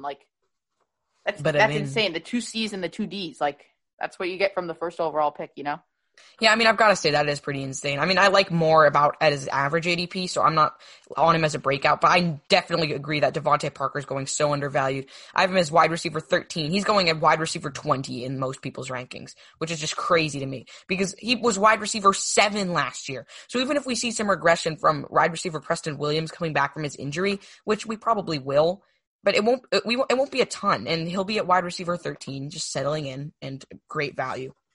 So, but my guys are different, and these guys you might have expected, at least one of them. Allen Robinson is the first. Wide receiver 9, number 27 overall. You got to draft him if you're not doing the triple RB strategy. Because I feel really bad because I'm almost certainly going to go RB first 3 rounds, no matter what. And that leaves Allen Robinson off of my team because he's not going to drop to the 4th round, even for people who undervalue him. But I just love him a lot just because I think his receptions numbers are going to go up because, I mean, for me, Mitchell Trubisky is going to get benched for Nick Foles at some point. Allen Robinson got 154 targets last year, only caught 98 of them because of Trubisky's bad accuracy. If Foles comes in, Robinson's receptions go up even more. Not only that, he's got, according to Fantasy Pros, the Chicago Bears have got the easiest wide receiver strength of schedule in the entire league. So that helps my case for him too. Robinson's just so dynamic. He can catch anything. He's the only guy there. And so I'm really excited for him. If he can produce like he did with Trubisky, then I mean, especially in PPR because he gets so many receptions, I like him even more. But if he can produce like that with Trubisky, imagine if Nick Foles comes in. Although Nick Foles isn't that good, he's more accurate. So I'm excited for Robinson either way next year. Mm-hmm. And then my next guy is Robert Woods. I have him as wide receiver 14, number 37 overall, just because even when the Rams changed their offense to throw to Tyler Higbee more, Woods stayed involved. And he was quietly around, I think, wide receiver 14 last year or something like that. I think he'll continue that this year. Getting him in round 4 is a nice value, I would say. If you go triple RB Robert Woods should be there for you in the middle of the 4th round, and then you got your wide receiver 1. And yes, he's a little weak for wide receiver 1, but like if you're going triple RB, your RBs will more than make up for it. So don't worry about taking Robert Woods as your wide receiver 1. I'd be perfectly fine with it in my draft, especially like if your RBs are all stacked. Like you've got, say, let's see here. Who would you have? You might have Aaron Jones. Then you got Kenyon Drake. Then you got, let's see. Who would still be around? I can't think of one. I don't know. I mean, it depends. It depends on where you're picking. But if you get triple RB and then get Robert Woods, it's a good pick for me. So, Chris, you ready to move on to players to avoid? Yep, definitely. All right. So yours are Deebo Samuel and Justin Jefferson, correct? Yes. So The thing with Deebo Samuel is I'm a little bit worried about the foot injury. And I just feel like he's like almost some of his value comes in the running game because he gets a lot of jet sweeps and stuff. And I just feel like the 49ers are too run dependent. Like, and he, as much as I say like running is part of his game, he's not going to get enough runs to really be a viable fantasy option. And he's not going to get many passes because he already doesn't get thrown to that much by Jimmy G. And the 49ers love to run the ball. That's like their whole offense is based around running the ball for the most part. So he's just not going to get much value, and I just don't think there's really much upside with Deebo Samuel. He's struggling with a foot injury now. That could come back to bite him just because he's going to be running on that. You know, foot injuries always seem to be one of those nagging injuries for players a lot of the time. So I think that there are a lot of things that could go wrong. And then I have Justin Jefferson, and Justin Jefferson, I really like him if they can work it out, but I think at the moment he's just too risky for me. It's not that I don't like Justin Jefferson. It's just he's too risky because I'm worried about how that could work out with Adam Thielen and the whole slot receiver thing that a lot of people I think are forgetting about. So I'm not willing to take the risk of Justin Jefferson. Well, yeah. I mean, Justin Jefferson mostly played as a slot receiver in college, but he's got the skill set. Yeah, I know, but he's got the skill set to still, like, go to I don't know, though. We haven't seen that, though. We saw it in college. He's got the skill set to be an outside guy. But we never saw him play outside, so how can you don't really know that. I mean, in case you guys didn't know, Adam Thielen also a slot receiver, so that's why this is the problem. Mm-hmm. But I mean, I think he'll adjust to outside. I mean, there's a reason the Vikings don't really. I mean, there's a reason nobody really seems to be worrying. I think he'll be able to adjust. But okay. I mean, Deebo Samuel is going to also lose some targets to Brandon Ayuk. He just doesn't get enough targets to be. Yeah. I think it's just going to be a little recency bias because people are going to be taking him high because of his playoff performances. So just watch out for that. Yeah, definitely. Yeah, that's another reason that I'm avoiding him. My guys to avoid, if I got these guys as my wide receiver 1 and 2, some people would be fine with Juju Smith-Schuster and T.Y. Hilton as their wide receiver 1 and 2, and I'm like, ugh, no, even I'm like awful. Juju is my wide receiver 25, number 51 overall. Where is the evidence that Juju can produce as a wide receiver 1? You may say Ben Roethlisberger came out. That made all the difference. You're telling me a 39-year-old quarterback made all the difference? I'm not buying it. Juju has never proven he could excel in double coverage. There's a reason why he didn't play well last year. And yes, Mason Rudolph and Devlin Hodges were not great at all. But we've seen guys like Allen Robinson able to excel with awful quarterbacks. So if Allen Robinson can do it and Juju can't, that proves Juju's less talented than Allen Robinson. And Allen Robinson is very talented. Don't get me wrong. But yeah, I see Juju just going behind a lot of these guys that I'm really excited for in wide receiver just because wide receiver is so deep. And then T.Y. Hilton I have at wide receiver 33 just because his deep targets where he so thrives are going to go down with Phillip Rivers. His injury risk is still there. Michael Pittman may take some of those short to intermediate targets. I think Rivers may end up preferring Pittman to Hilton by the end of the season. It's a definite possibility. So I've got him at wide receiver 33. And overall, I've got him number 65. Okay. Sounds good. Right, so we'll move to tight end. And so this is our first question. I think it's pretty unclear at the top. I mean, it's a difficult question at the top for who the first tight end should be and where they should go because tight ends are always an interesting position in fantasy. And at quarterback, running back, and wide receiver, there's a clear-cut number 1. But at tight end, I think Chris and I disagree about who's the number 1. I think it's George Kittle. Chris thinks it's Travis Kelce. And we'll talk about where I think they should go overall in a moment. But Chris, do you want to talk about Travis Kelce first? Yeah, I think that Travis Kelce is just overall the more talented, or actually, no. I won't say he's more talented. Don't tell me he's more talented. Yeah, I think he's around the same talent. I just think that George Kittle is more of an all-around player where Travis Kelce, I know he's just a pass-catching tight end. He's going to catch a ton of passes. Patrick Mahomes loves to throw to him just because he's so big. when Mahomes scrambles, he's always looking for him just because he knows he's an easy open target that he can hit, like, because he's a bigger guy when he's scrambling, and he loves to throw to him in the red zone. Travis Kelce gets so many touchdowns, and even I think last year he didn't have as many touchdowns as you would expect. I think that there were a few times where he should have gotten more touchdowns, and I think that number will go up from what it was last year. I think it was only like 5 last year, and I think that'll go up. I remember like 2 years ago, he was catching, like, he had multiple games where he scored 2 touchdowns, and he gets like almost 100 receiving yards a game, half PPR. I just absolutely love Travis Kelce. I mean, I like Travis Kelce too. I just think Kittle's slightly better for me. I have him at number 25 overall, just because, I mean, I think Kittle might be more talented than Travis Kelce. He's due for some touchdown positive regression, as fantasy analysts call it, back to the mean. He got a couple touchdowns called off by penalties early in the season. He was playing through an injury last season, and he still averaged exactly the same amount of points per game as Travis Kelce in half PPR. And I'm not exaggerating, literally exactly the same. So I just think Kittle's going to be better. Kelce's a year older. Kittle's more in his prime. And so I've got Kittle at number 25 and Kelce at 26. So it's kind of close for me, but then again, it's just really not. I mean, actually, I think I'm going to move up, honestly. Here, let me see here. I think I will move Allen Robinson ahead of Travis Kelce and I guess I'll move Allen Robinson, Amari Cooper, and DJ Moore ahead of Travis Kelce, and then not ahead of George Kittle. So, yeah. Mm-hmm. So, all right, are you ready to move on? I guess we've got to do.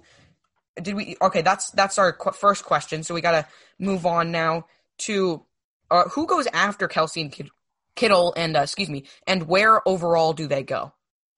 Yeah, this is kind of a bit of a tough one because I think there are a lot of good guys, but for me, it's got to be Mark Andrews. I think that he's just too talented in that Ravens offense. I think the Ravens offense is going to continue to be really good, and Mark Andrews is going to continue to be a big piece. I think that Hayden Hurst was sort of becoming a lot more. It has become more and more talented. Became more and more talented as the season went on. So he kind of started to take away a little bit. And I think that that's going to be absolutely no problem with someone like Nick Boyle. And now that Hayden Hurst is gone, I think that Nick Boyle is really aging out, and he's just not. Well, he's not that good. He's not aging, but he's just more of a blocking tight end. I think he's really old. No, he's not. He's pretty young. Oh, is he? Yeah, I'm almost positive. I'll look up Nick Boyle age. Actually, by the way, guys, he's only 27. I decided to keep Kelce at the spot I had him before. I think I'm thinking of another Ravens tight end that retired a few years ago, maybe. Maybe. I mean, I have Kelce. I kept Kelce at the same spot, by the way. Not to change the subject or anything, but so wait, you've got all right. Yeah, I mean, you got Mark Andrews. I agree with you. I think for me, I also have Darren Waller next, just because, I mean, Henry Ruggs is going to help him get out of that double coverage that plagued him last year. In PPR leagues and half PPR, he was so good because he got a lot of receptions. I think he'll be able to have more big games this year now that he's he's not going to be able to, they're not going to be able to, defenses aren't going to be able to double cover him with rookie wide receiver Henry Ruggs, like, able to take the top off defenses. Yeah, I really like Darren Waller as well, Calvin. I like him a lot. I think that he's going to have another good season, and he just catches so many passes. So especially when we've switched over from standard to half PPR, I like him even more. And I definitely think that he's going to be the number 4 tight end. Yeah, I agree. I think number 5 is where we get a little bit different because I've got Zach Ertz and Tyler Higbee. Chris doesn't like Zach Ertz next year, and neither do I. I have Ertz at number 62 overall. So outside of the 5th round, because I think Dallas Goedert will continue taking touches from him, as well as now that wide receivers are coming back to Philly, like the wide receivers are coming back from injury, I think Ertz will decline even more. So he's going to be very overrated just for name recognition. And then I've got Tyler Higbee right behind him at number 63. Actually, I think I might have, I'm trying to remember. I guess I have Ertz at 62, but I've got Higbee at 63. Mainly because even if he regresses from what he did last year, he was insane last year. He was the number 1 tight end when he was like in those 5 weeks where he just put up all those numbers. Gerald Everett may take away some touches from him, but he's still my number 6 tight end. Okay, yeah, that's very fair. I don't mind Tyler Higbee. I just feel like there's going to be a lot of regression, and I don't think that he's going to be able to put up that good of numbers. But I still think that he could be a nice sneaky like pick a little bit later. I think that he's going a little bit too high for my liking, though. Yeah, so after Kittle and Kelce, I have Mark Andrews at 3, Waller at 4. Then I have Ingram at 5, and I think that the thing with Ingram is there's a good chance that he gets injured. But if he does manage to stay healthy, he has top 3, top 4 upside. I think he could be better than Darren Wallers and Mark Andrews and even finish number 3. Daniel Jones loves to look to the tight end position. Even when Ingram was out, he threw to Rhett Ellison, and we saw some other guys from the Giants offense, like little-known tight ends, get numbers and maybe be put on rosters. I'm trying to think. Do you remember who the other guy was, Calvin? Wait, the other guy for tight end for the Giants, like once. Oh yeah, what's his name? I think it was just Rhett Ellison, wasn't it? No, there's one more. I have Ingram at 7, by the way. I'm just too worried about his injury risk. Like the Giants source said that Ingram would, like, he or she thought Ingram would never stay healthy. So I mean, yeah, I'm not really trusting him. That's the thing. It's really tough, but I think that if Ingram is healthy, he definitely has top 3 upside. So that's why I have him at number 5. Yeah, then at number 6, I have Zach Ertz. So yeah. I mean, for me, it's more like top 5 upside. So yeah, I guess because it's just Darren Waller, Mark Andrews, Travis Kelce, George Kittle, I trust them all more. Yeah. So our third question before we get into targets and of players to target and players to avoid is, what are we doing with Gronk? Gronk is super interesting because he lost some weight, took a year off football. I'm still worried about his injury risk. I've got him at tight end 11 and 100 overall. He's going to go too high in less experienced leagues because of name recognition, but he's just not going to be the player he once was, and I'm pretty positive about that. Yeah, I don't like Gronk at all. I have him at tight end 15, and I think the only thing that's going to keep him afloat is Tom Brady, just because Tom Brady will try and throw to him, but he's probably going to get injured. And even if he doesn't, I just feel like he's not going to be in as good of game shape. He's had a year off, and he was already on the decline with the Patriots when he retired.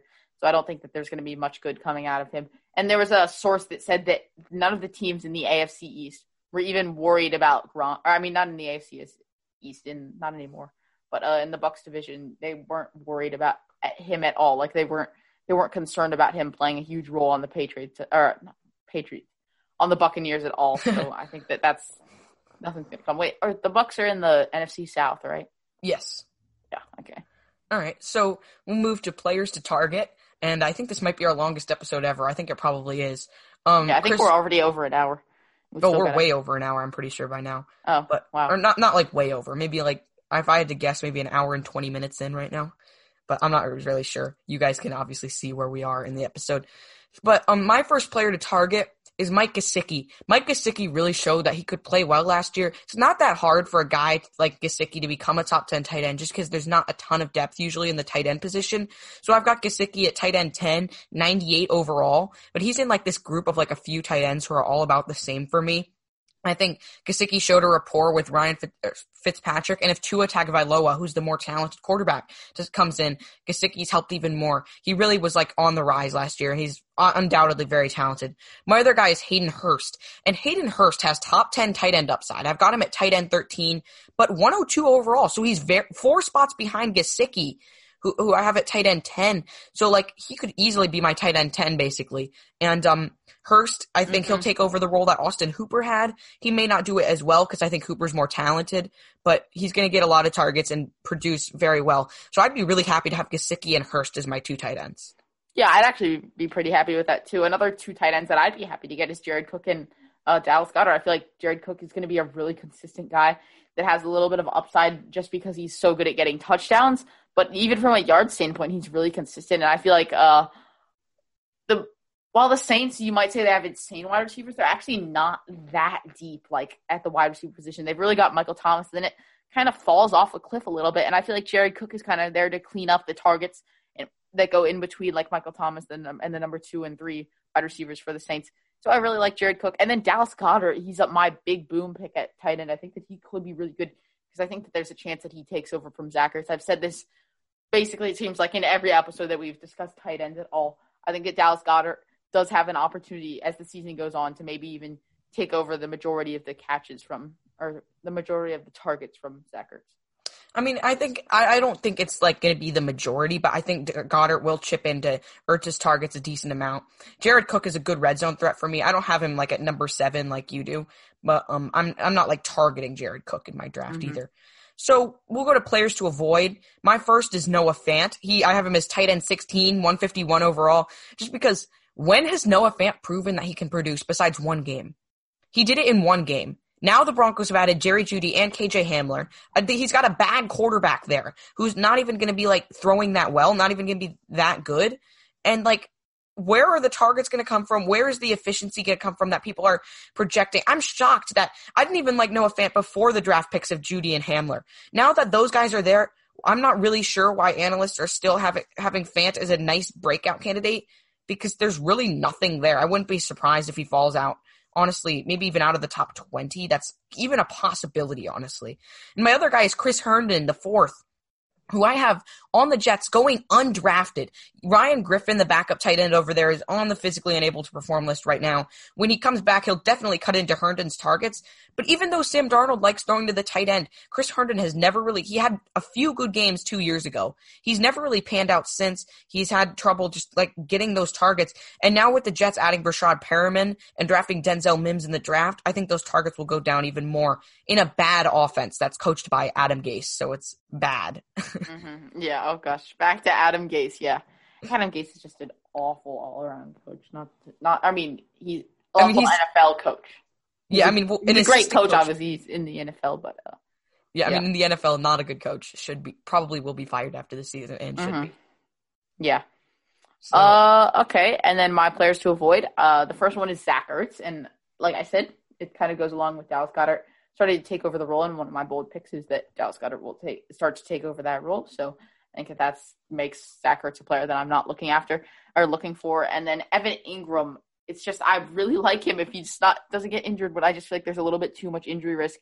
And I feel like people are still going to be taking him too high just because they're not really taking into account how much injury risk he does have.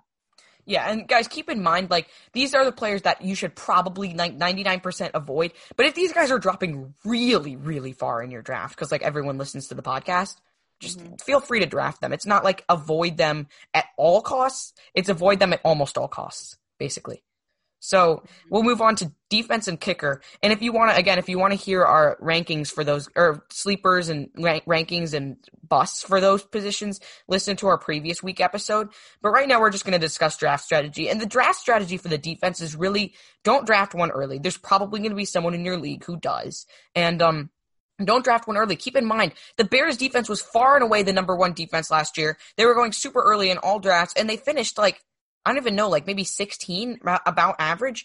So defenses are just so hard to predict a lot of the times just because turnovers are so fluky and they're so important for fantasy defenses that, even good defenses sometimes don't perform that well in fantasy. Mm-hmm. Yeah. And then for kicker, I think it's a different story just because kickers are so easy to predict. Mm-hmm. If they have a good offense, if they have a good offense, bang, then they're draftable. I mean, so it's kind of tough to decide whether you're going for a kicker or a defense first. But I'd say actually, I'd rather have a top kicker in my opinion. Yeah, I mean, I've been taking kickers before defenses sometimes in drafts. I think it's like if basically you ranked the top 32 offenses, took out their kickers and then starting kickers and put them in a ranking, I bet it wouldn't be too bad of a fantasy ranking just because it's so easy to predict how well a kicker will do. Yeah. And yeah. That's basically it. You can take a kicker a few rounds early, but if you're waiting, I mean, I just have to mention this. Yes, I said we weren't going to talk about sleepers and busts, but if you're looking for a kicker in the last round, get Younghoe Koo on the Falcons. He was the number one kicker when he took over that job. Number one. He could be a top tier kicker that's in the last round. Some people have him outside of their top 12 or at least borderline. So if you're waiting on defense and kicker, grab a defense. The strategy for defense is to grab a defense that has an easy week one matchup, then stream defenses for the rest of the season. And eventually there will be a couple defenses that become elite from the waiver wire almost for sure. Like the 49ers and the Steelers and the Patriots all did last year. And this year, what was I going to say? Yeah, this year, what? That's okay. Here, I got it. But, so yeah, here's a good spot for me to go. I was going to say Zane Gonzalez. I absolutely love Zane Gonzalez. He's in a loaded offense with Kyler Murray, DeAndre Hopkins, and Kenyon Drake. So he's going to be getting a ton of opportunities. And he's a consistent kicker. He wasn't really missing his field goals. So I like that. And I think that I have him as my number 7 kicker. And I think that right now he's going even lower than that. And people are just totally underrating him because there's no name recognition at all. So I think that he's going as a guy that you can get as kind of, if you want to get defense first, then you can easily just get Zane Gonzalez in a later round because he's going so deep. So that that is a case for a defense first, in my opinion. If you're going for, I think it's worth it to go for a top kicker and pick one before a defense. But I wouldn't recommend getting like Zane Gonzalez before you get the 49ers defense. You know? Yeah, I mean, the funny thing is, though, about Zane Gonzalez, a couple years ago, he was, like, so bad. Like, he was the Browns' kicker, and like, a couple of years ago, the Browns were bad. Oh, yeah. He couldn't make a field goal. He was genuinely worse than, like, a lot of college kickers. And then suddenly he gets good. I don't know what happened. He flipped the switch, and now he's good again. Yeah. But, I mean, I like Zane Gonzalez, too. But Younghoe Koo, last-round kicker, has number one potential. Honestly, he does. And but if you want to hear more about kickers, there's a lot more we had to say about defenses and kickers. Listen to last week's episode. But, I mean, that's it for this week's. We're finally done. That was our fantasy football draft preview for 2020. So I'll give out, I guess, should we give out the links? Sure. All right, link time. If you want to check out our rankings and articles, you can go to sites.google.com/view/secondandgoalfantasy. If you have questions about fantasy football, email us at secondandgoalfantasy@gmail.com. If you want to follow us on Twitter for updates about the podcast, you can do so at SGFpod. And make sure to rate and review us on Apple Podcasts. We'll read them on the show. And keep downloading wherever you listen, Apple Podcasts, Spotify, Google Podcasts, Stitcher, and TuneIn. If you want to check out our live show, our weekly sports talk show, we have a weekly sports talk show, and we also have, about all sports, we also do live broadcasts, Chris and I, about games. We do play-by-play. We do, like, various analysis of teams and different stuff. You can go to sportscastr.com/SG Sports Talk, or you can download the Sportscaster app. Again, sportscastr, and that's and the way I spelled it. And you can watch us at SG Sports Talk. And, if you want to check out if you want to follow that live show account on Twitter, you can do so at SG Sports Talk. And if you want to check out, we also write, we're interns at Sportscaster, and we write articles for a site called TechMoHole. So if you want to check out our articles on TechMoHole, you can go to TECMOHOLE.com/author/Calvin K for mine. Or for Chris's, you can go to TECMOHOLE.com/author/Christopher. So make sure to check those out. I don't think I missed anything that time. Oh, if you have questions for our live show, you can email us at secondandgoalsportstalk@gmail.com. So thanks everyone for listening. This was a fun episode. This was fantastic in terms of content, jam-packed. We started going really fast, and I think this still might have been about an hour and a half at the end. Yeah. But this is your official Second and Goal fantasy draft guide. It's possible. I mean, we might be doing a fantasy football marathon episode, but I mean, after this, I feel like this is just the episode to listen to. I don't know if we need to do a fantasy football marathon. Yeah. Like, if you want to hear, like, all the information you need, basically, in an hour and a half, this is where to go. Thanks, everyone, for listening, and we'll see you next time.